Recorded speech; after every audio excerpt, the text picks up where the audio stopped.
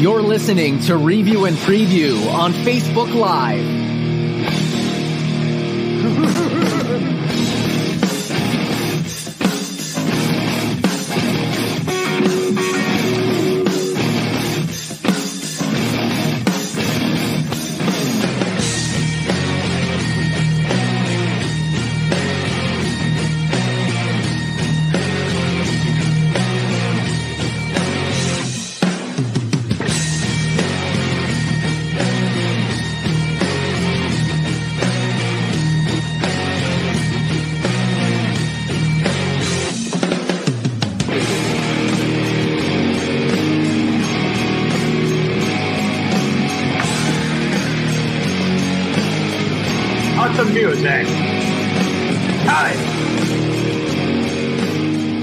Welcome to Review and Preview.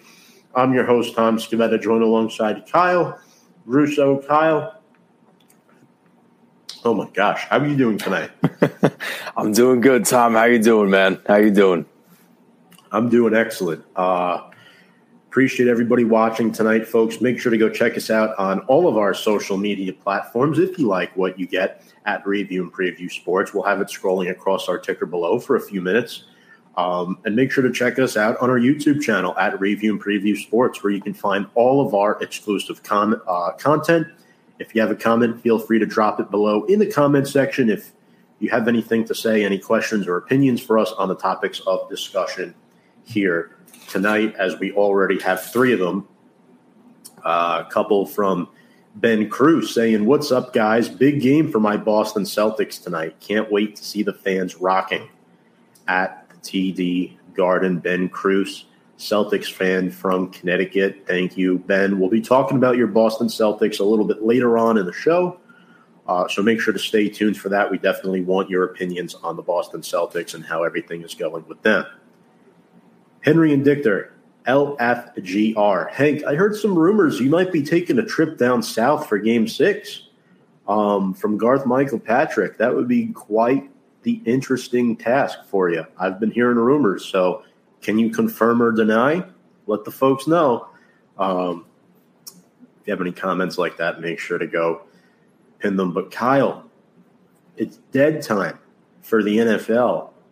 Nothing to talk about. So we're literally scrapping for nuggets, which is so unfortunate. It's my least favorite time of the year in regards to the NFL. But this came out earlier this week.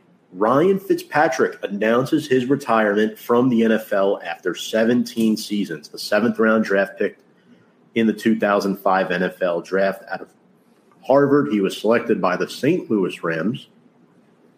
He played for 9 NFL teams, made 147 career starts. What do you think of this announcement and the career of Ryan Fitzpatrick? I mean, it was a pretty good one, right? For a solidified, probably one of the best backups, at least in my personal opinion, of my generation of watching football. Been around for a very, very long time.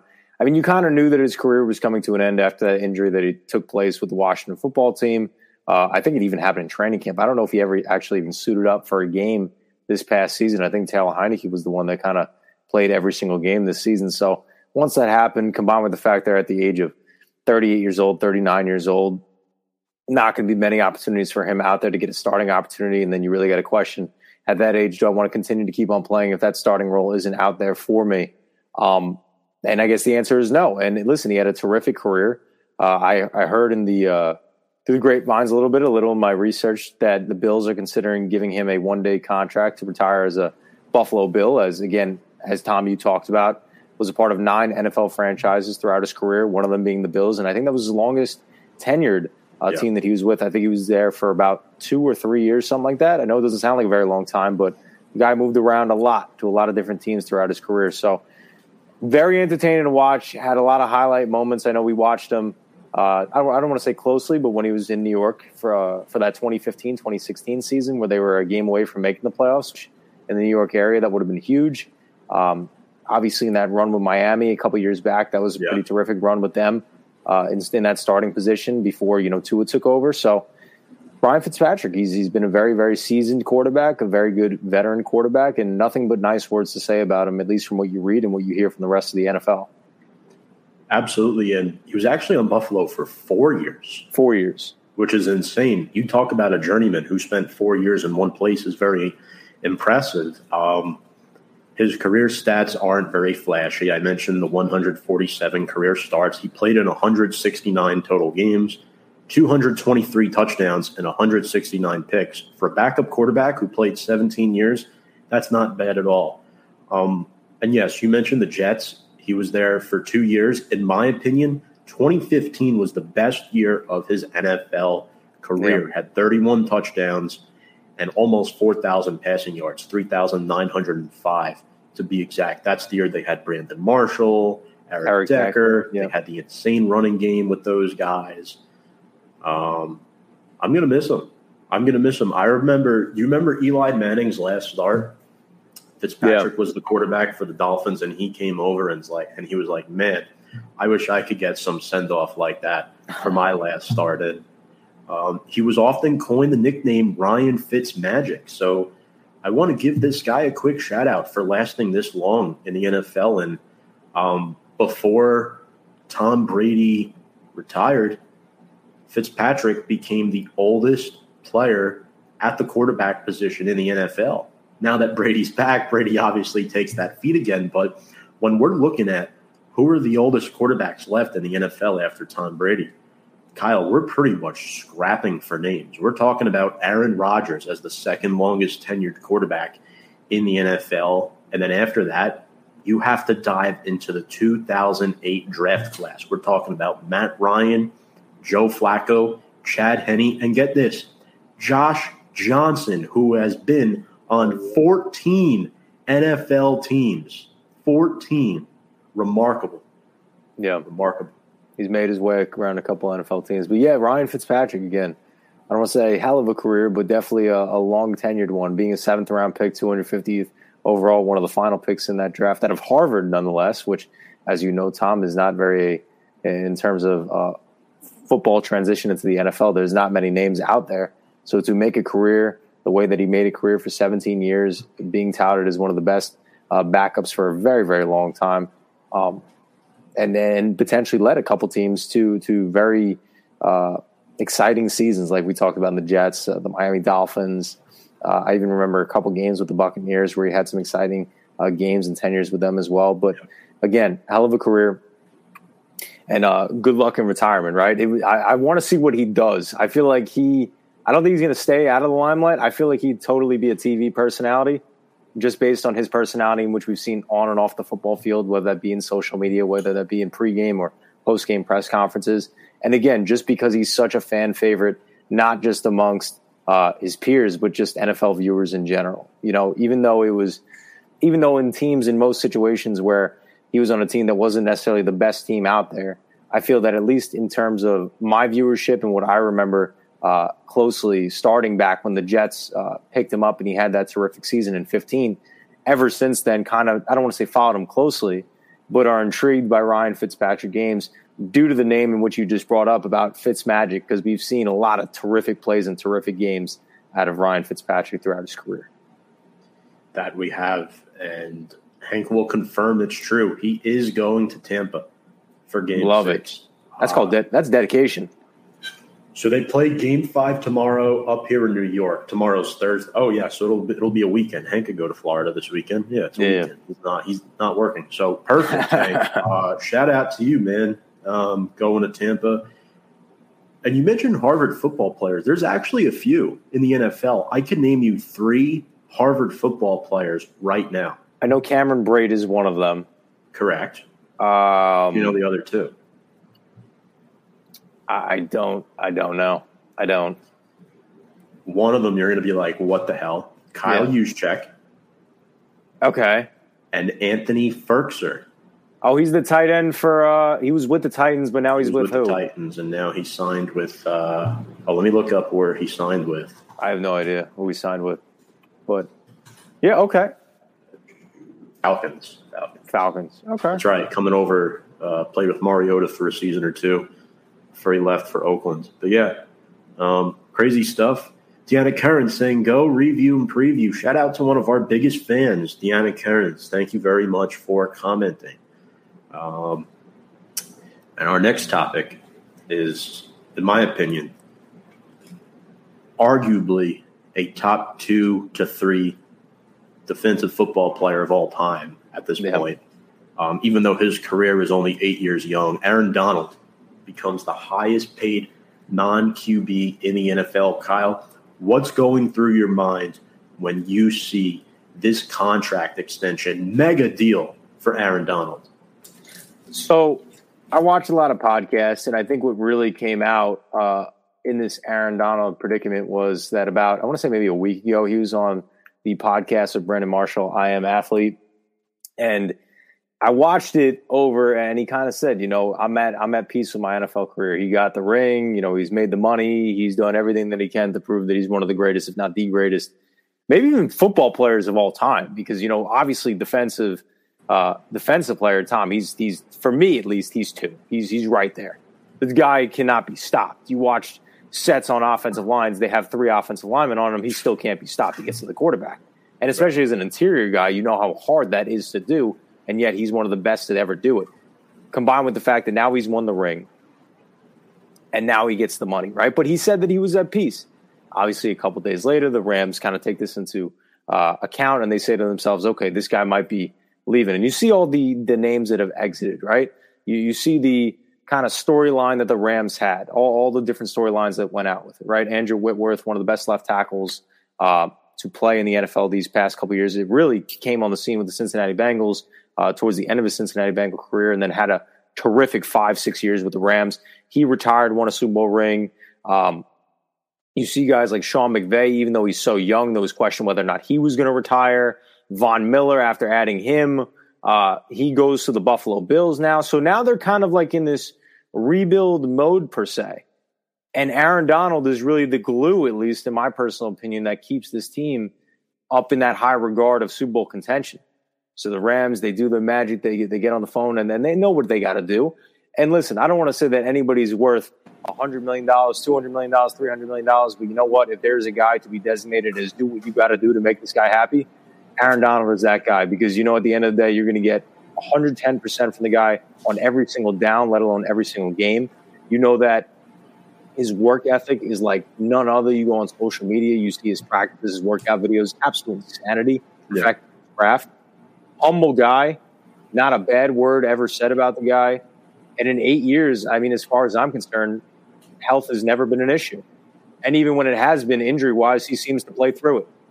Shows up in big moments, always a factor in game, really a game changer in every single game in which he performs. So they make him the highest paid non-quarterback player in NFL history. And I guess to round out my statement, well-deserved, right? Well-deserved. To put into logistics of what Kyle just talked about, the contract Donald had was restructured, and it'll guarantee him $65 million over the next 2 seasons and $95 million through 2024. This is a $40 million raise from his previous contract. $40 million raise. Wow. That is not given out every day. But let's talk about why. Career high 84 tackles last year. The guy gets better with age. 12 and a half sacks on a loaded Rams defensive front. 19 tackles for loss. 25 quarterback hits. 4 forced fumbles from the defensive tackle position. And 4 passes defended. Has made the Pro Bowl all 8 years since entering the league in 2014. And Donald, talk about the durability, Kyle. He has not missed a start since 2017. There you go. In 2017, he still started 14 games. He's missed 2 starts due to injury in his 8-year career. Best ability is availability. Combined with the talent of Aaron Donald, it's absolute insanity. It is. But again, insanity. It's if you're the Rams, again, because I still view them in very high regard to potentially repeat. Obviously, we know how hard it is for a Super Bowl contender to do that. We saw with the Tampa Bay Buccaneers, even though everybody thought they were going to come back and go win the Super Bowl, we obviously saw how the Rams manhandled them for about a first half of a football game. They got back into it with the magic of Tom Brady, but it's very difficult to repeat. But this Rams team, if they don't bring back an Aaron Donald, I don't know if I view them in that same regard that I do right now at this point in time, just because of how dominant he is up front, and how much fear he puts in opposing quarterbacks and opposing offenses. So right back in that conversation. And, especially in football as a team game, we really analyze players in the NFL. And I don't really think outside of maybe quarterbacks individually, obviously there's some phenomenal wide receivers, some fantastic running backs in this league, but really just in general, you look on 11 guys on offense, 11 guys on defense, outside of the quarterback position and guys like Aaron Rodgers and maybe a Patrick Mahomes, Josh Allen, Tom Brady. I don't know if there's any other non-quarterback, with the exception of Aaron Donald, who you could really designate as a true game changer that will instill fear in anybody on any given play. I mean, even when you reflect back to the non-Super Bowl year of last year, right? Played through injury with the Green Bay Packers and gave them hell for 4 quarters of football, even though he was injured and only played 50% of the snaps. Until they took him out of the game, that's when they started getting things going. So, again, well-deserved, huge amount of money, but at least going to sleep at night knowing that they have another 3 years opportunity, 3 years of comfortability to run this thing back as long as they keep that core together with obviously Matthew Stafford, slew of wide receivers, including Cooper Kupp, and then obviously going to that defensive front, starting with Aaron Donald. And that's what I'd give the Rams. I'd give the Rams a 3-year window at winning championships as of right now. But absolutely. Moving on, let's talk about the current sports that are happening. The NHL and my New York Rangers being in the Eastern Conference Finals, tied 2-2 with the Tampa Bay Lightning. Over the course of the past 2 weeks, we've had guests come on. We've had a Rangers super fan from the Sports Box and a Lightning fan as well. By the way, we love working with the Sports Box, Garth and Noah. Hope you're both watching. I sent you the link there in the group, so make sure you tune in and drop us some comments here tonight about this series, because now we're going to talk about it. I know we've had a lot of agreements and disagreements in our little group chat about it, but let's talk about it. So a lot of people unarguably have agreed that these are the best 2 goalies on the planet right now, Igor and Vasilevsky. Only 1 year apart in age, by the way, and Vasi has accomplished so much already, but in Game 1, if you're in our Facebook group, the Review and Preview Sports Corner, Noah Divler posted a meme about how the Rangers absolutely boat raced the Tampa Bay Lightning, picking up where they left off in Game 7 against Carolina. They win 6-2. Philip Hedl with 2 goals led the charge, and Igor had 27 saves. I love the way the Rangers played in Game 1, Kyle. Their physicality was there. Tampa did match it. That's the one difference between the Carolina series and this one. The physicality is going to be matched, potentially even surpassed at times. But when you look at the first 2 games in this series, the Rangers really did a nice job holding the momentum of this game, especially in Game 2, where they went 0 for 4 on the power play. Kakko, Zibanejad, and Miller each scored a goal, getting a piece of the pie. Kucherov got stuff going. Vasilevsky was a little better in net, started to get settled in. The first 2 games the Rangers took, but the Lightning have taken the last 2. Game 3, the Lightning outshoot the Rangers 52-30, winning the game 3-2. Also, they did a good job at creating power play opportunities. 4 out of their 5 goals were scored, or 4 out of the 5 goals in this game, I should say, were scored on the power play. Palat ended up scoring the game winner, and then in Game 4, the Lightning win 4-1 last night. That game made me absolutely sick. No Ryan Strome. Barclay Goodrow got banged up. Philip Hedl left the game, finally starting to come on, and Philip Hedl has been dominating these playoffs, and he leaves with an upper body injury, and now he's a game-time decision for Game 5 tomorrow. Kyle, do you think the Lightning just had a little rust on their shoulders and, needed to regain their footing on the ice a little bit? Or do you think the Rangers were legit in those first 2 games and this is actually a series? I think it's definitely a series, but something to, piggyback on what you just brought up, Tom, in your question is that Garth alluded to it last week, is that, how this series could start is either one of 2 ways. Is the Lightning can come out firing because of the fact they've had 9-10 days of rest, or they could have a little rust. And I think in a 6-2 loss, again, all the kudos in the world to the Rangers whatsoever, especially because we've seen their struggles offensively. And that was really a full, 60-minute game. As far as the playoffs have gone as a whole, that might have been their best game all playoffs long. Coming off the high of winning a Game 7 in Carolina, dethroning them because they hadn't won a road game the entire playoff race. They were money at home, and the Rangers were able to beat them in a Game 7 was huge after they were down 2-0 to start that series as well. So huge momentum swing into the Rangers' favor. They played great. You're seeing that kid line really, really do some great things. You talked about Hedl. He's been huge. Keandre Miller, Capo Caco, Alexi Lafreniere, all great. And you're seeing, even though it's happening quietly, I don't feel like it's getting highlighted enough. Artemi Panarin is starting to score, starting to contribute point-wise, whether it be an assist or goals. Mika Zibanejad has been amazing so far. And Igor Shesterkin, he's just been doing his thing. It seems like most of the goals, at least from what I've watched between the Carolina, the Penguins, and even so far this series against Tampa, most goals that go in for him are kind of like goals that hit him in the chest. He kind of loses direction, loses sight, and it's kind of just picked up and shot at within 2 feet of him.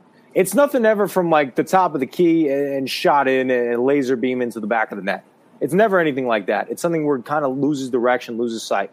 But to answer the question about, is this a series? The Rangers are a legitimate team. Mm-hmm. Igor Shesterkin makes them a legitimate team. Game 3 for me, the biggest thing, which I didn't understand, because I think that's obviously a momentum changer. And I think that, for me at least, when they won that game, Tampa Bay Lightning, I knew they were going to win Game 4. Because that's a game that sucks the life out of you. That game, the Rangers should have won. They were up 2-0 going into the – I think they were up 2-1 going to the third period, but they had all the momentum on their side. They go into the third period, and they just look like garbage. They just look terrible. They're giving up goals, obviously the late goal to Andre Palat. But if you remember those last 4 or 5 minutes of the game, at least when I was sitting there watching the game, I was with my girlfriend and her family, and her brother was saying to me, and I was agreeing with him, I'm like, he said, I don't understand why Gallant's not calling a timeout. Stop the bleeding, like right now, because all they're doing these last 5-6 minutes of the third period, they're just playing dump-off hockey. They're not even attempting to get shots on net. And you knew that if it wasn't going into overtime, they were going to lose the game. What happens? They let up a goal with 1 minute left because Igor, he can only be as godly for so long. You go to Game 4 as well. There was just no semblance of any Ranger team whatsoever. It looked like they didn't even show up from minute 1 all the way to minute 60. They just looked terrible. The Lightning controlled the whole game. The Lightning controlled the whole game. But what I will give credit to about the Rangers, why I think it stings even more about Game 3, especially the ability to potentially go up 3-0 when really reflecting back on it. Because they've been the comeback kids, right? That's what they've done all playoff long. Yeah. They've been the comeback kids. But to go up 3-0 on this Lightning team, I thought was so essential. They had to steal one at home. I know they've been excellent at home. But everybody liked to make fun of the Carolina Hurricanes and say, oh, they couldn't win a game on the road. When you look at the Rangers team, they're kind of that same storyline too. They're 8-1 at home and 2-7 on the road.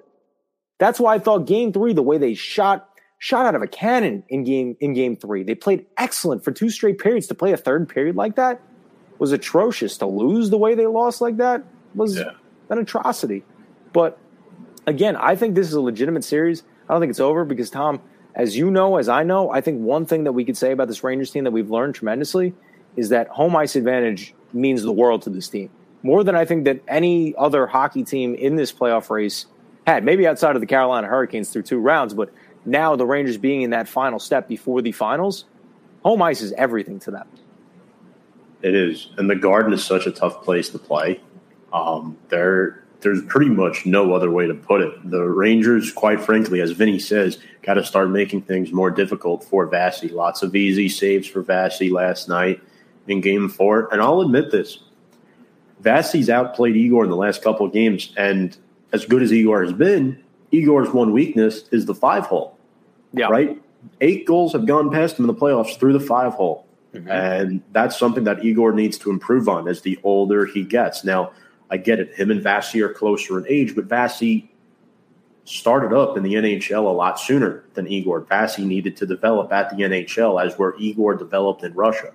So, it's kind of a tale of 2 tapes right there. And another thing I don't really understand about the Rangers is when Filipino went out with the injury, Gallant was mixing lines, which he never does. He rarely mixes lines, and we saw that last night. We saw a lot of that last night. And then to get to Vinny's other comment, got to be more responsible in the defensive zone with the weapons Tampa has. Lots of bumper passes and shots with the Rangers sucking in on the initial man. This is factual as well. we saw that way too often. It opened lanes for guys like Kucherov and Palat, which, by the way, shout out to Vinny Milani, host of the Sac City podcast. Make sure to go check them out on Facebook, I believe they're on Twitter and YouTube. They might be on Instagram as well. But Vinny's been doing some great work over there at the Sac City podcast as of late. Jacksonville guy, so Rangers fan in Florida. Thank you very much, Vinny Milani. But, Kyle, I've got to tell you, I'm a little worried going into Game 5. Hedel and Strome are both game-time decisions. Braden Point has not been ruled out yet, and that's the big thing, right? The catalyst for the Lightning has not been available. The guy who is the centerpiece, right, who makes things flow for them offensively. He ignites the engine in what makes Tampa live up to their name as the Tampa Bay Lightning. Obvious pun intended there, but that's who Braden Point is. He gets to the point of attack.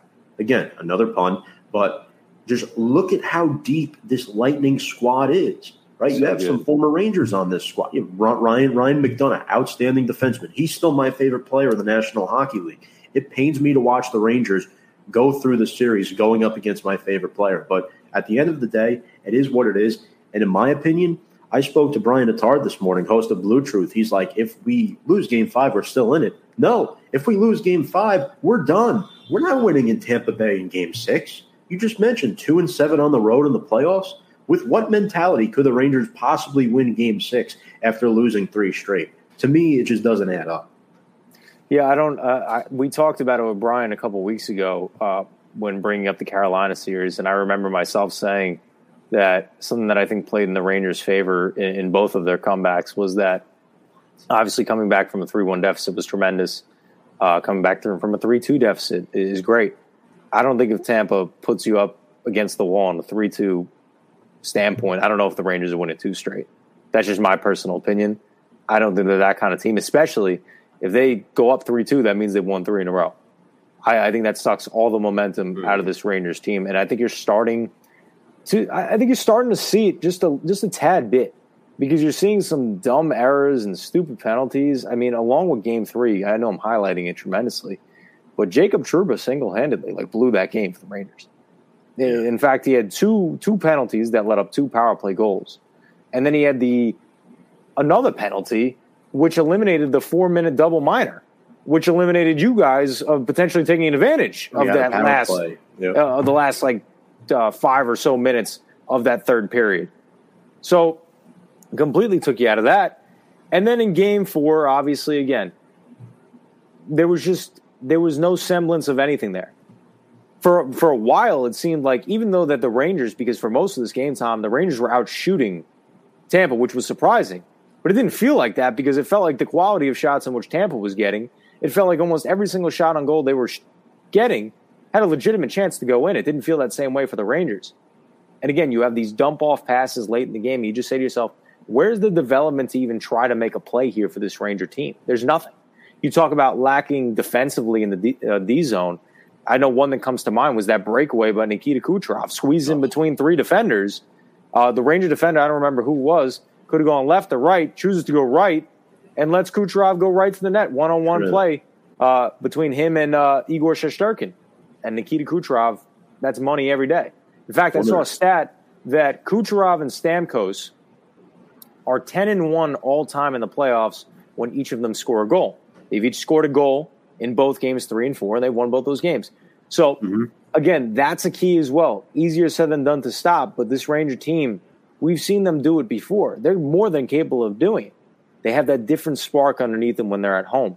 And again, to say that they can't come back, Tom, I don't want to say that, again, while I agree with you in saying that if they go down 3-2, which is a very viable possibility, obviously, as they're dealing with a slew of injuries right now and the fact that momentum has kind of shifted, Tampa Bay is getting back into that groove and where that theory of, maybe they were just rusty games 1 and 2 in the series because they had 9-10 days off, maybe that was actually true because we're seeing the true Tampa Bay Lightning.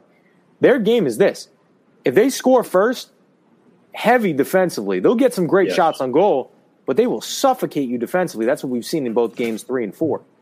Right. If that happens again at the Garden tomorrow night, again, Igor is going to do his thing, but you're seeing the same struggles once again with this team. I mean, I know Panarin had the only goal, But his presence, I mean, as a Ranger fan, you probably watched the whole game. I watched periods 1 and 3. I just want to see where it was at. Panarin played 16 minutes, didn't have a single shot on goal. There's something up with him. I think there's an undisclosed injury that we don't know about. See, I thought about that, and then I said to myself this. For what reason, if that was the case, would you be playing him as many minutes as you are? If I get it. Use him as a decoy, whatever it is. But to play 22 minutes and tell me that you can't shoot a puck, I mean, you're taking away. Because the Rangers are also deep offensively. You could move somebody up the lines and maybe, again, put Artemi Panarin on a lesser line. But to play him as many minutes as you're doing, knowing that he's not even going to attempt to shoot the puck, I mean, there's got to be something there, a mental block or something. Because, again, we've seen quietly he's performed. He's had some big-time moments. So I don't think it's an injury. I just don't understand what the reason is for being as passive as he's been, looking to set up people rather than just trying himself to do it. Because if you watch in these games, especially the latter part, because it's almost unknown to the rest of the NHL at this point in time, that's how prevalent it's been, is that they're giving him, what, Tom, 10, 15 feet of space in between him and the nearest defender to test him to shoot? That's Artemi Panarin. They should have a guy right on him. They're not even looking to defend him because they know he's not even going to shoot. So, to me, that just doesn't make any sense. If he is injured, obviously you'll find that out at the end of the season. But if that is the case, I mean, that's a liability as a coach as well. Yeah. As great as he is, it's the playoffs. You can't be playing that guy that many minutes if he's injured. I hear you. Look, I'm sticking with my prediction, Rangers in 7. I got to stay true. We've gotten this far. I can't back away now. I'd be silly to. Are you sticking with Tampa in 6? I'll stick with Tampa in 6. I'll stick with that. I think if they win tomorrow, I think that it's going to be – I don't think they could win Tampa. I don't. Pivotal home ice. Let's defend it. Best of 3 series is what it's become, ladies and gentlemen. And if there is a Game 7, the Rangers would host the Lightning on the 28th anniversary of the 1994 Stanley Cup Finals Game 7. We all know what happened there. Last time the Rangers won a Stanley Cup. So that date would be of huge significance. But moving on, in the Western Conference, we're not spending much time on this because this series was an absolute joke. Yeah. The Colorado Avalanche advanced to their first Stanley Cup final since 2001, sweeping the Edmonton Oilers 4-0. In Game 4, they beat the Avs, win 6-5 in overtime. I don't know about you, Kyle. This is a game Edmonton should have won. This is the difference. Absolutely. I mean, Mike Smith is just not a great goalie anymore. That's the reality of the situation. Defensively, they weren't good. They gave up 4 goals in the third period. Toews, Landeskog, McKinnon, and Rantanen all just found the back of the net. And then Artturi Lehkonen with the game-winning goal in OT. I mean, you gave up 5 goals in like a period and a half, essentially. That's what it was. And granted, the Avs have been untouchable in the playoffs. They're 12-2. The only 2 losses they had was in the second round. Yeah. Now, I look at it this way. The Oilers had their opportunities, right? They had 5 power plays. Yeah. They converted on just 1 opportunity. It's not like the Avs goaltender is Superman. So, again, it's unfortunate. You should not score 5 goals in a hockey playoff game and lose. I mean, it's just unacceptable. It's the first time McDavid got to this stage of the playoffs, and they lay an absolute egg. And it's not entirely his fault. It's not entirely his fault. In my opinion, I'm throwing this game on the defense and the goaltending. Oh, yeah, 100%. But that's been the liability for years now, right? In this series, I mean, again, we know Colorado is dominant offensively. In fact, I think might be an understatement. They scored 22 goals in 4 games against this Edmonton team. They were averaging over 5 goals a game in a playoff Western Conference Finals. That doesn't happen. That's not supposed to happen. That's supposed to happen against a bottom 5 team in the NHL, not against a powerhouse team that's in the Western Conference Finals. But they made this into a joke of a series, to be quite frank. They did. And again, Tom, they had their opportunities in Game 4.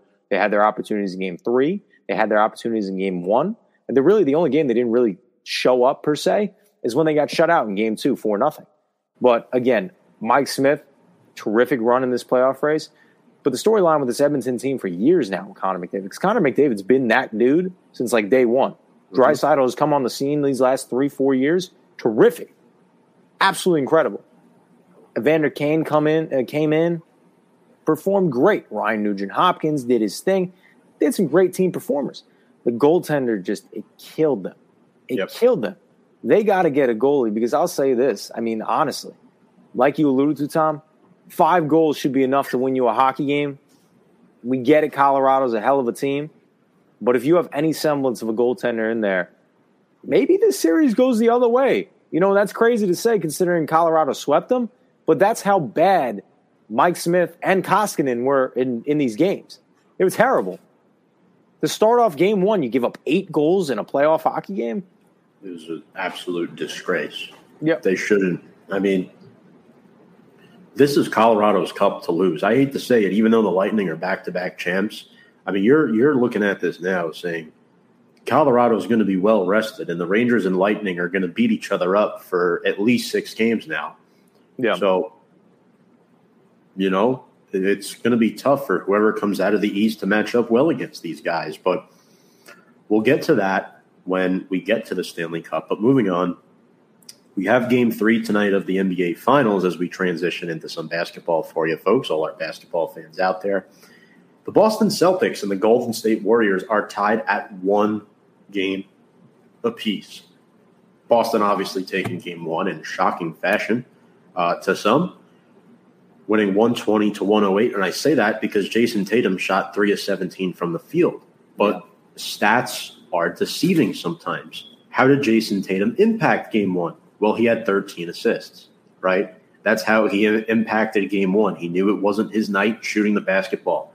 He gave it to Al Horford. Again, 5 Al Horfords over 5 Steph Currys. And Review and Preview's very own Fonz DeFalco doubled down on that this week on the Slickback Kickback report, said he'd rather have 10 Al Horfords over 10 Steph Currys. I don't know if I've ever heard a hotter take. You want to talk about the oldest of old school takes? That's it. Al Horford had 26 points in Game 1. 6 of 8 from 3. But an old school player like him has managed to modernize his game to the point where he can still be effective and be relevant at 35 years old and start in an NBA Finals, which shout out to him. This is his first Finals, but you got him and Robert Williams in the front court who had 4 blocks, Jaylen Brown scoring 24 points. I mean, you look at the diversity of points in this game. Smart, 18. Derek White, 21 with 5 threes. Peyton Pritchard, 8 points and 6 rebounds. You let little Peyton Pritchard get 6 rebounds. Steph never does that. I mean, come on. Boston was bound to win this game. The leading scorer for the Warriors was Steph Curry. Clay, I don't know where Clay was. Andrew Wiggins should not be the number 2 guy. He should be the number 3 guy. Yeah. And that wasn't, scoring-wise at least, that wasn't the case. Was not the case. No, and it doesn't help the argument either. You know, all you see on social media, all sports broadcasting, the first question they ask themselves, they do it in all series, right? In all sports, they say, did one team lose the game or the other team won it in terms of a comeback, right? Warriors lost that game. That was theirs to lose. You have a 40-16 fourth quarter, absolutely atrocious. And this is to a veteran season team that's been to the NBA Finals now, what, 5 times out of the last 7 years now? 6 out of the last 8. 6 out of the last 8. Yeah. Like this isn't, you know, it'd be one thing if that happened to the Boston Celtics, but to happen to this team, that's not supposed to happen. But a lot of things didn't go their way, right? Jordan Poole, in 25 minutes, only 9 points. Outside of Tyler Hero, I mean, he was my 6th man of the year. He was tremendous this year. Arguably, I know he didn't win it. John Moran, I think, won it most improved player of the year. I thought he was the most improved player of the year. He was absolutely tremendous. From a later first-round pick out of Michigan, these last couple of years evolving his game to where he is now, a solid threat on a 3-point sniping legacy shooting team that the Warriors have, tremendous. Draymond Green, shooting 2 of 12 from the field. Again, he's not a scorer by any stretch of the imagination, but we know most of his points are in the paint. So to go 2 of 12, he just had an inefficient night. Klay Thompson had 15, bad night. Andrew Wiggins, like you alluded to, Tom, really he's evolved his game. He's become a really good player these last couple of years that he's been with the Warriors. He was an all-star starter this year. Had 20 points, but he should with a team that deep, he should not be your second leading scorer. Steph Curry had 21 points in that first quarter, but then the remaining 3 quarters only had another 13 points. Averaging what? That's 4 points per quarter. You can't do that if you're Steph Curry. But again, they laid off the gas. They played nonchalant basketball. They allowed the team to get back to the game. And again, you had some unprecedented shooting by the unlikeliest of candidates, right? You have Al Horford going 6 for 8 from the three-point line. You have Marcus Smart shooting really well late down the stretch on the three-point line. Yep. Derek White, who, again, I think is a tremendous add. I said at the minute that he was added to the Boston team back on the trade deadline happened from the San Antonio Spurs that he was going to be great off the bench. But he hadn't shown anything like that, at least in watching the Miami Heat series. He wasn't that active of a participant, really that big of a threat to what you saw in Game 1. Peyton Pritchard, as you alluded to as well. This is a guy who last year and in the beginning of this year was falling out of lineup to have the solid contribution that he had in an NBA Finals game in Game 1 nonetheless. Huge. But then you move on to Game 2, right? And you kind of see those same things kind of come to fruition. Where you say to yourself, again, for the Warriors at least, Tom, right? Everybody's MIA.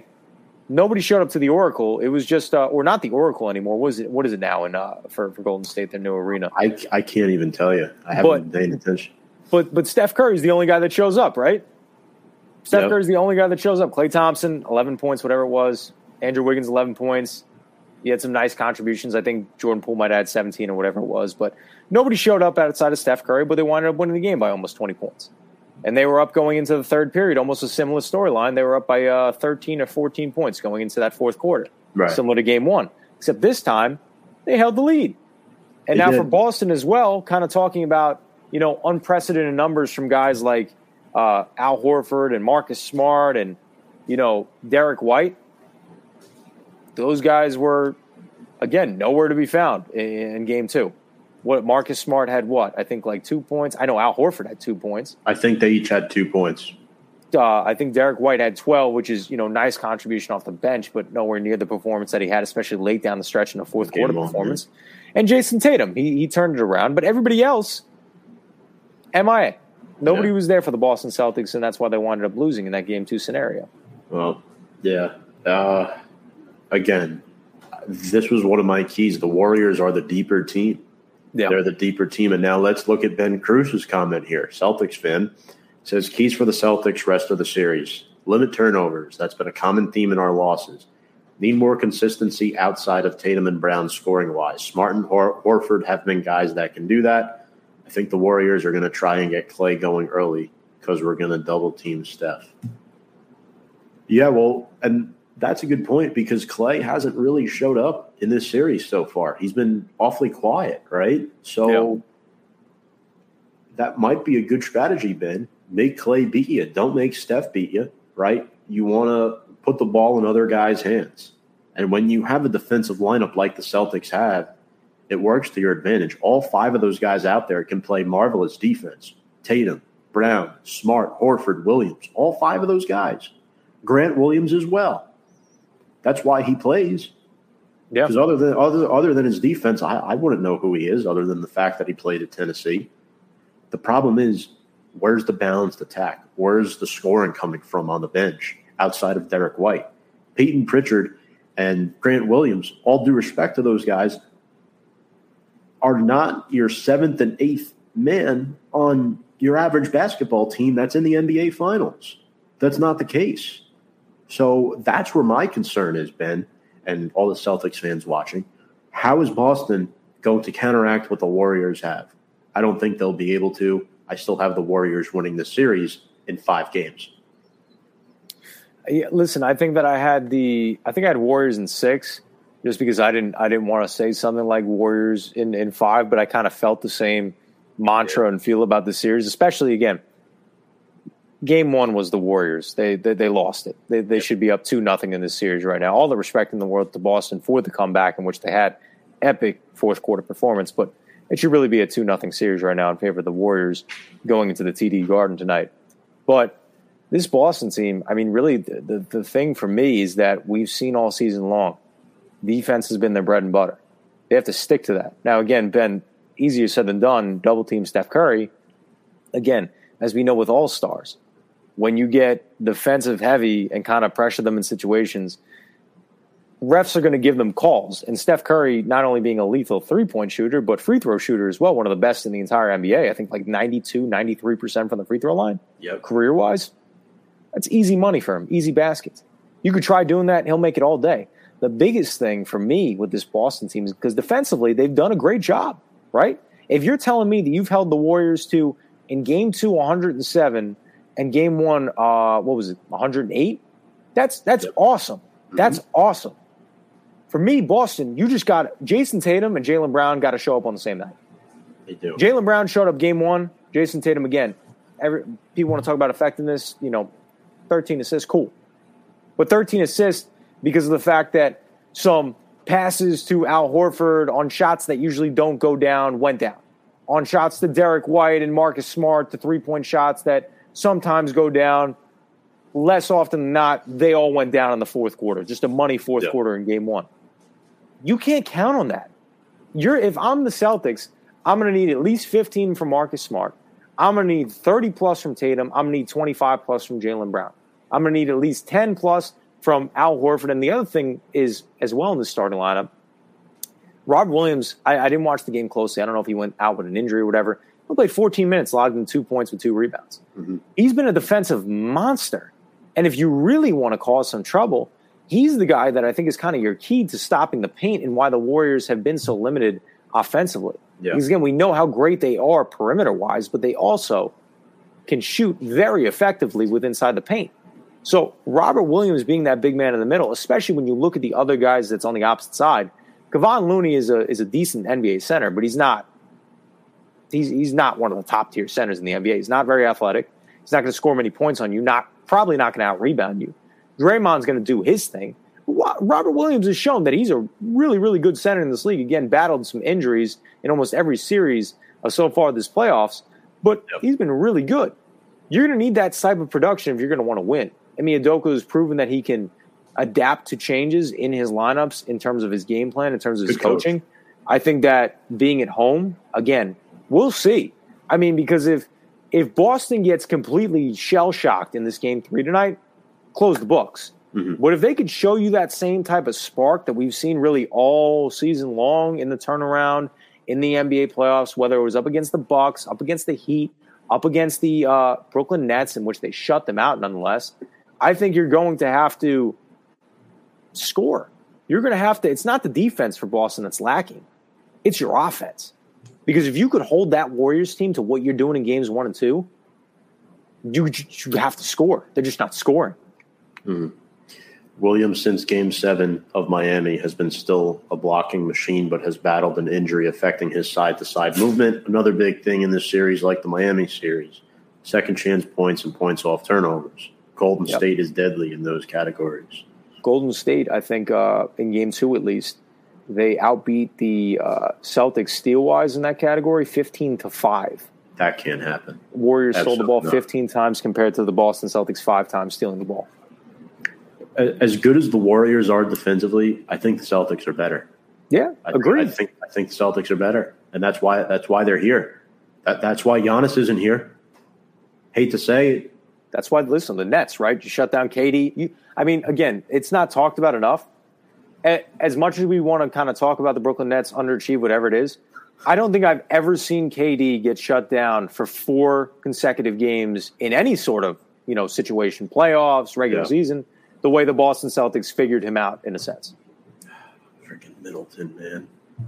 I just wish. I just wish I would have seen. And look, no excuses for me, but I just wish what it would have been like a Bucks-Warriors finals. That's what I really wanted to see this year. And I think that's what a lot of people wanted to see this year. But the fact that Boston is here, it's great for them, It's an opportunity. Absolutely. And they cannot squander it tonight. They have to take advantage of home court. They have to win at least 1 in Boston. If they win 2, great. But they have to win at least 1 to stay alive in this series, in my opinion. So moving on to baseball. And again, we're going to talk a little bit of baseball because there is no hitting for the cycle tomorrow night. Just a reminder, Hank will be at Game 5, Rangers playing the Lightning at the Garden. So we will talk about the Mets and the Yankees specifically. Now, the Mets are currently on their yearly road trip, And this is the time of year where things usually fall apart.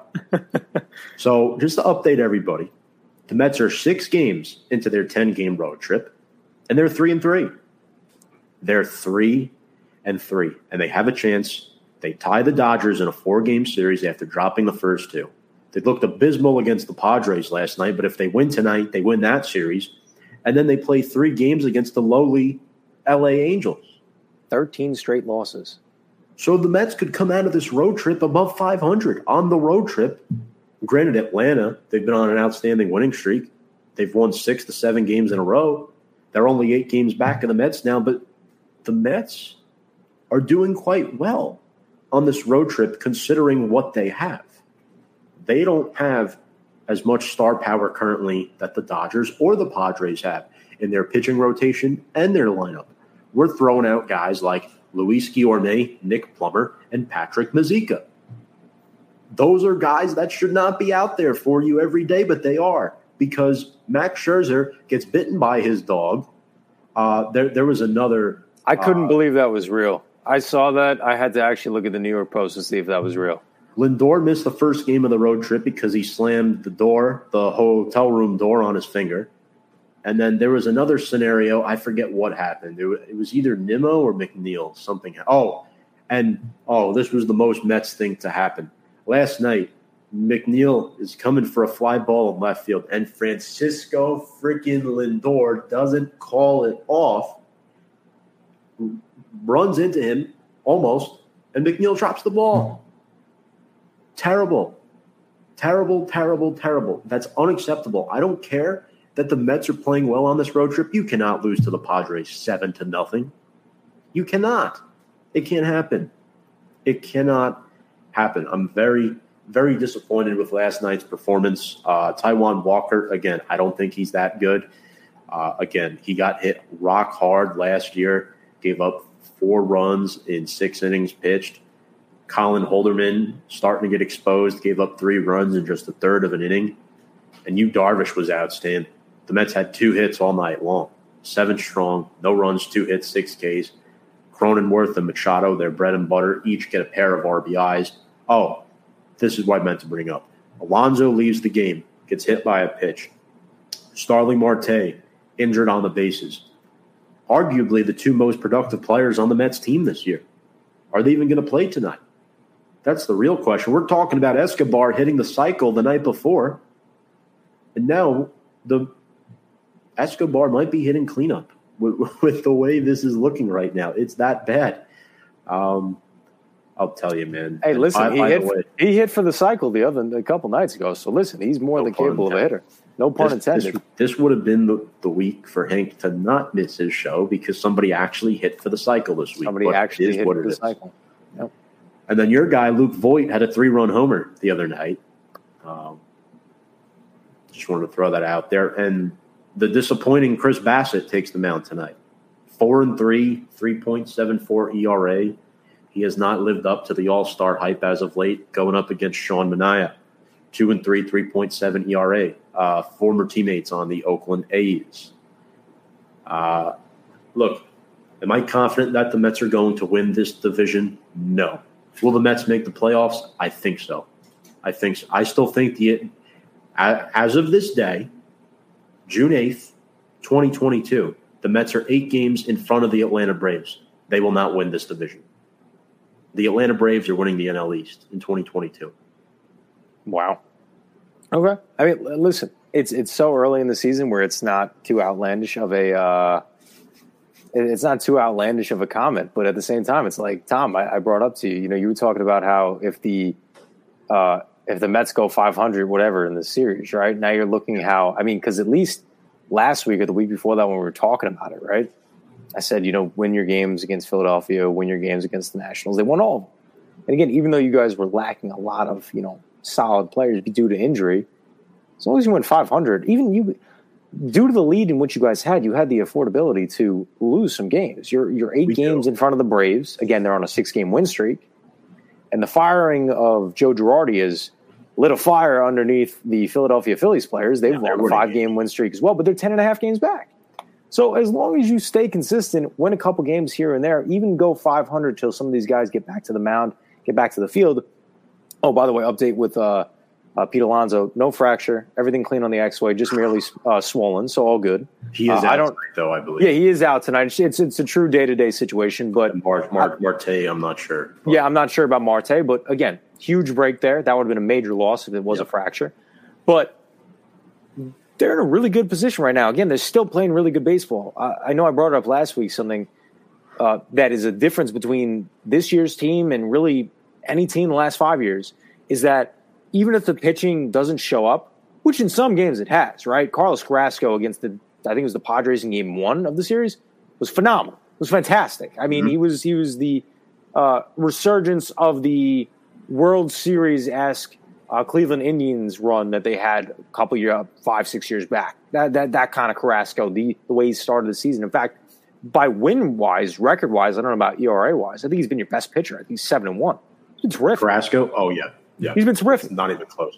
But as long as you guys get the hitting that you guys are getting, because, again, that's the difference maker. You guys were just getting no hitting whatsoever these previous 5-6 years, whatever you want to call it. You get this type of hitting, you're going to fall into some wins. And I think that's what you're going to see moving forward, because the Angels, again, you guys should be able to beat them. You guys should really be able to beat them. I don't really see any struggle. As long as you guys perform offensively, you really shouldn't have any struggle. Padres round out the series. You got the Brewers, who are also faltering, not looking so great. The Astros are, leading their division because of the fact teams like Seattle are disappointing. Teams like the Angels, who were once upon a time earlier in the season were 24-13, have now lost 13 in a row and are now below 500 after having an 11-game above 500 record. So you guys are going to be fine. You come back in July, Steve Cohen is going to make some moves at the deadline. You're going to get healthy. I think you guys are going to be good, especially because of the fact the lead that you've sustained thus far, 8 games on the Braves, 10.5 games on the Phillies.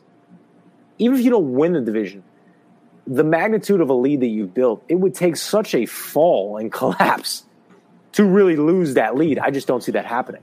The problem is, and here's where I disagree a little bit, it's happened time and time again. And if you look what the Mets have coming back from the road trip, they have the Milwaukee Brewers. They have the Astros twice this month. Then we have the Yankees in July. Sorry, Kyle, but the Mets are better than the Yankees. Prove me wrong. Absolutely not, Zach. Absolutely not. The Mets are not even close to the Yankees. They're not even close.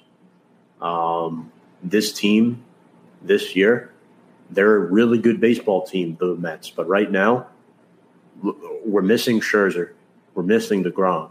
Right now, the team that is currently on the field, Zach, is not better than the Yankees. If they get those guys back, you could argue, yes. But you're without 3 of your best pitchers in McGill, DeGrom, and Scherzer. And you don't have trying to think of who we're missing right now of significance in the field. Actually, I don't think anybody's out for significantly long. James McCann's the only name that comes to mind. But that's not really that bad. It's not a huge loss, but look how great the Mets are even without DeGrom and Scherzer. Mets are definitely. That's what I'm saying. But that's Zach, because the batting is there. The batting is there. The Yankees are 40-15, and they're on a 7-game winning streak. How are we better than them? How? Yeah, and listen, their bullpen is better. Clay Holmes has given up 1 freaking run, and it's June. Yeah, it's been pretty nice, to be honest with you, especially because of the collapse of the bullpen between losing Loizaga, Chapman, Green. To have Clay Holmes just come out and just be an absolute stud after like a random trade with the Pittsburgh Pirates, I think last offseason, something like that. Absolutely tremendous. But Tom, like you alluded to, they're number 1 in ERA in baseball, they're number 1 in WHIP. The difference between this team and Yankees teams of prior years is that everybody on this team is hitting. Their slugging percentage is the best in baseball right now. Yeah. They're athletic now. They rank 10th in stolen bases. They were one of the worst teams in the league in terms of stealing bases. They're number 1 in home runs, no shocker, 83 home runs. Killing it. 4th in runs per game. They have, and again, are the magnitude of injuries that they have as bad as the Mets? Absolutely not. But to say they're better, I get the argument, because what would they be if they had these guys? But it's not like the Mets are in any slump to really even be having this like comparison right now. I mean, the Mets are the second best. By record, the Mets are the second best team in baseball. That doesn't mean they're way better. I mean, DeGrom will pitch every 5 days. Scherzer will play every 5 days. If these were positional players we're talking about, like if you take, let's say, again, knock on wood, doesn't happen, Pete Alonso, these X-rays went negative and you were missing him and you were faltering, okay, then you got an argument. But not for a guy that's going to play every 5 games. I wouldn't say that they're way better. And even if they were, right, what would they have on top of the Yankees? I know they're 2 games back in the winning column of the Yankees. Maybe they'd be 43 and whatever. They'd have 3 more wins. Does that say way better? You know how my mindset is with this team. You know how my mindset is with this team. I get it. From years and years of disappointment, I understand. You're not going to believe the hype. I'll say this. You tell me if I'm wrong. You're not going to believe the hype maybe until they have this type of success into the month of late July, early August. That's my checkpoint, right? If they get past that month of July, then I'm going to start getting excited. I'm going to start to feel it. But I've seen a 7-game lead in the division be blown with 17 games left in the season. And that was 14, 15 years ago when the Philadelphia Phillies came out of nowhere. They pulled a rabbit out of their ass and surpassed the Mets to win the NL East on the last day of the season, where Tom Glavine decides to give up 7 runs on the season finale at home, by the way. Love that. In front of Mets fans. Embarrassing. And I'm pretty sure this might have been the day after John Maine had a no-no going into the 8th inning. I'm not sure if that was the same season. Might have been the season after. I think it was the same season, but can't even remember because the Mets, they make me mad. They make me frustrated. But we're 38-20. I'm holding optimism tonight. I'm holding optimism for the rest of the season. I think we're making the playoffs, and that's a big statement for me. That is a big statement for me. I mean, Tom, checkpoint this date right now, right? What are we at today? What is today? June 8th. June 8th? Yep. If they're at a record of 38-20 with 8-game lead on Atlanta, 10.5-game lead on Philly, because that's really the only competition, right? Nationals and Miami aren't going to do anything. Correct. Yeah. If they don't make the playoffs, having the lead that they have, again, a lot of games left. Over 100 games left. But something miserably went wrong if they don't make the playoffs with the lead in which they have right now. Something went wrong, something horrendous happened to this team if they don't make the playoffs. And again, the difference maker as well, which doesn't get enough credit, again, because in baseball specifically, there's limited sports where I believe that a manager or coach actually has an impact. Buck Showalter, give him his props, right? Great. As far as I'm concerned, he's manager of the year right now, right? I think it's his competition to lose, depending upon obviously how the Mets finish off the season. But you've seen, because essentially, right, Tom, this team they made some good acquisitions this offseason, right? Mark Canha, Starling Marte. I love Mark Canha and Starling Marte. Yeah, he's been great. Both of them. Escobar, they've been great. But for the most part, I would say for the most part, the team is pretty similar to what it was last year. Mm-hmm. But there's nothing alike what is happening this season versus a Luis Rojas run team and a Buck Showalter run team. Players are held accountable. Nothing's going on in the dugout, the locker room, no controversy whatsoever. It's the same storyline with the Mets. If they stay healthy, that's the same question. But this year, we've seen that even in a lackluster of health and availability, they're still pushing through. They're chugging through, and they're playing great. We're not just talking about a team that's competing for a wild card spot right now. We're talking about the best team in the National League by record, and we're talking about the best team in the second best team in the entire league right now. If we get a Subway Series for a World Series, I might lose my mind. I might have to go to that. I will lose a lot of money, but I would dig deep into my savings account to go to one game if the Mets play the Yankees in the World Series. My gosh. We'll probably never see that again if it happens. And people said that in 2000, and 22 years later now, the Mets and the Yankees are both atop their conferences. But speaking of your Yankees, Kyle, 7-game winning streak at the Twins this week on Tuesday. The Yankees pulling off a nice game with the win. Judge, Rizzo, and Stanton all go deep. Aaron Judge, fantastic game with 3 RBIs. DJ LeMahieu, 3 for 4 with 2 walks. He's been outstanding. And, of course, Nasty Nestor on the mound tonight, who is in line, according to Jack Curry, to start the All-Star game for the American League. What a crazy storyline, right? Nestor Cortez to start not Garrett Cole, not Justin Verlander, not a Kevin Gausman with the Toronto Blue Jays. I know I'm missing a boatload of pitchers, too, that are so talented in the NL, but Nestor Cortez start the All-Star game. A guy that's played for a slew of teams, started his career, I think, actually with the Yankees, was released, played with Baltimore a few years, maybe another team or two, come and find his way back to the Yankees, and just, I don't know what's different about this year, but he's been he's lights out. Yeah. You can't hit against him. You can't hit against him. He doesn't give up home runs, doesn't make many mistakes. He's been tremendous strikeout-wise, and he's winning. He's winning repetitively. Obviously, again, with the Yankees team offensively that they built, I'm not going to say that it's going to be easy to win or harder to win. I think the run support that you're getting, fourth best in baseball with almost 5 runs per game, and the home run hitting that you're having, 83 home runs, which, again, I don't know where the rest of the league stands, but at first place right now, I couldn't even tell you who's in second right now. That's just how dominant they are. But he's been incredible. Garrett Cole is quietly getting his footing back under a sub-3 ERA right now, 5-1 on the season. He's been really good. Like you said, next man up mentality, right? All those bullpen guys I just talked about, they lost. And they lost all at the same time, too. That was the crazy part. They lost them all, like, literally within a day or two of each other. Clay Holmes comes out of nowhere, becomes one of the best relievers in baseball. Crazy. And then again, my fantasy team. Clay Holmes.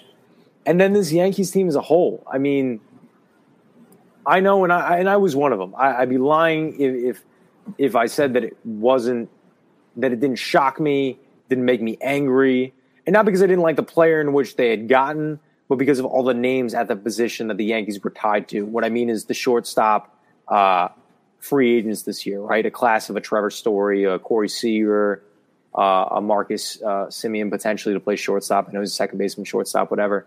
And Carlos Correa, obviously, to miss out on that class and to settle at the time, per se, for Isaiah Kiner-Falefa. This team has become 110% better athletically. He's been tremendous defensively in the infield. Mm-hmm. He's been a consistent batter, which, again, everybody looked at Correa, Story, Seager, and was like, we got to get that guy. We got to get him. And I was that guy. I was that guy. Because I was seeing the Yankees miss out on Carlos Correa for $100 million to the Yankees. That's chump change. Miss out on Trevor Story to a rival in Boston for $120 million. It's chump change to the Yankees. I get it. You don't want to pay Francisco Lindor, Corey Seager money, no problem. But that hurt. But again, they don't need more home run guys, Tom. Everybody in this lineup can hit home runs, pretty much with the exception of Isaiah Kiner-Falefa. You know what? He gets on base. Does a hell of a job at it. DJ LeMahieu had an off year last year. Played tremendous this year. Anthony Rizzo, again, I thought the Yankees were in a conversation for Freddie Freeman and Matt Olson. They re-signed Anthony Rizzo. Again, another move necessarily I wasn't a fan of. He's been excellent at first base. Excellent. Again, his batting average has slowly declined, but he's come up huge in big moments. He had a three-run shot out to right field last night that gave out the Yankees an 8-4 lead late in the game. Tremendous. Aaron Judge, I mean, I don't know about you. He's my MVP in the NL right now, in the AL right now. He's my MVP. Giancarlo Stanton. Yeah. Giancarlo Stanton, stud. Gleyber Torres, great. Finally healthy, yeah. The only issue that I see with this team so far, I mean, Aaron Hicks has struggled a little bit. Really, the only issue is Joey Gallo. Well, you've seen them work in and out of the lineup. Again, for me personally, the last couple games. I saw a couple good. 2 for 3s. Yeah, he's been good. He's been hitting some home runs. That's his forte. Obviously, a high strikeout guy. Batting average is not the best by any stretch of the imagination, but if he could get that up to a 230 for Joey Gallo, take it. There's really no holes in this team right now. Mm-hmm. No. Again, the depth may not be there at pitching, but really no holes. And they've impressed me. There's a different, just like we talked about with the Mets, there's a different feel to this Yankees team. They feel like the most complete team that I have seen over the course of the last 5 years. And here's the last thing I'll say on the Yankees. Watch out for this name come the trade deadline. Brian Reynolds from the Pittsburgh Pirates, potentially replacing Aaron Hicks in center field, I think he plays. Yeah, I would listen. That'd be great. Young stud, could add to this lineup, and I think could really put the Yankees over the top. I mean, that's one guy that I really want to look out for. And we have breaking news, by the way. I don't know if you heard this, but I did. This freaking salary cap doesn't exist for this team, man. I just don't understand. It doesn't. It's hilarious, but it doesn't. Here it is on a silver platter. Cooper Kupp, 3-year contract extension with the LA Rams. I don't know if he's the highest paid receiver in the NFL, but I wouldn't be shocked if he is. I don't know the full details of this contract yet, but my, oh my, the Rams have solidified their core pieces, Matthew Stafford, Cooper Kupp, and Aaron Donald for years to come. Not to mention they added Bobby Wagner in the offseason. And Allen Robinson, too. Allen Robinson as well. They really don't need to improve. So, quite frankly, bravo, LA Rams, and bravo, Cooper Kupp getting a contract extension. Sean McVay's not kidding. He had that Lombardi Trophy cake at his wedding, and I know Odell crashed it, but, man, I'll tell you. What a guy. LA Rams, Tampa Bay Bucks, rematch, NFC Championship game, 2023. Book it. I'll double down on that. I'll take that all day. Especially Tom Brady. Looking at this NFC, I'll take that all day. Looking for revenge. But any final thoughts on the Cooper Kupp news here before we sign off? No. I mean, again, another well-deserved contract. Again, joined the Triple Crown Club this past season, which is an elite crew of Steve Smith's Sr., Jerry Rice, obviously, Sterling Sharp, I believe, and one other guy. So I think he joins he's the fourth or fifth person to ever reach that milestone. Again, he was an absolute beast in the Super Bowl, clutch down the stretch, all season long, consistent performer game after game, well-deserved contract. Obviously, we know his story as well, so it just makes the deal that much sweeter. And to see this guy not only make a name for himself, not only perform at the highest of levels in an LA media market, but then to cash in on top of it when everybody else has been getting, Matthew Stafford gets his deal, Aaron Donald gets his deal, maybe a little salt in the wound. Allen Robinson gets a deal before Cooper Kupp gets a contract extension. Bobby Wagner gets his massive deal. We got Ramsey, $100 million cornerback. Cooper Kupp gets his deal. Done, solidified. He's set the next 5 years. So that's awesome. Well, you heard it from us. Cooper Kupp will remain an LA Ram for much longer.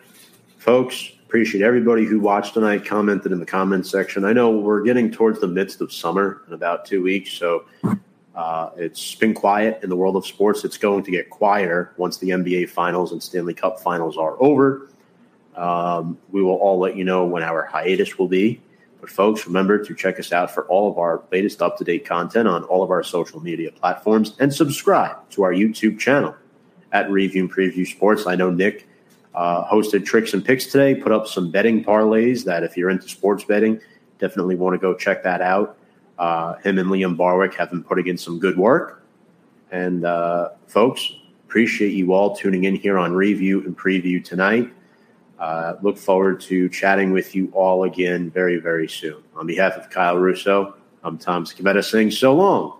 You've been watching Review and Preview here on Facebook Live. Have a good night, everybody.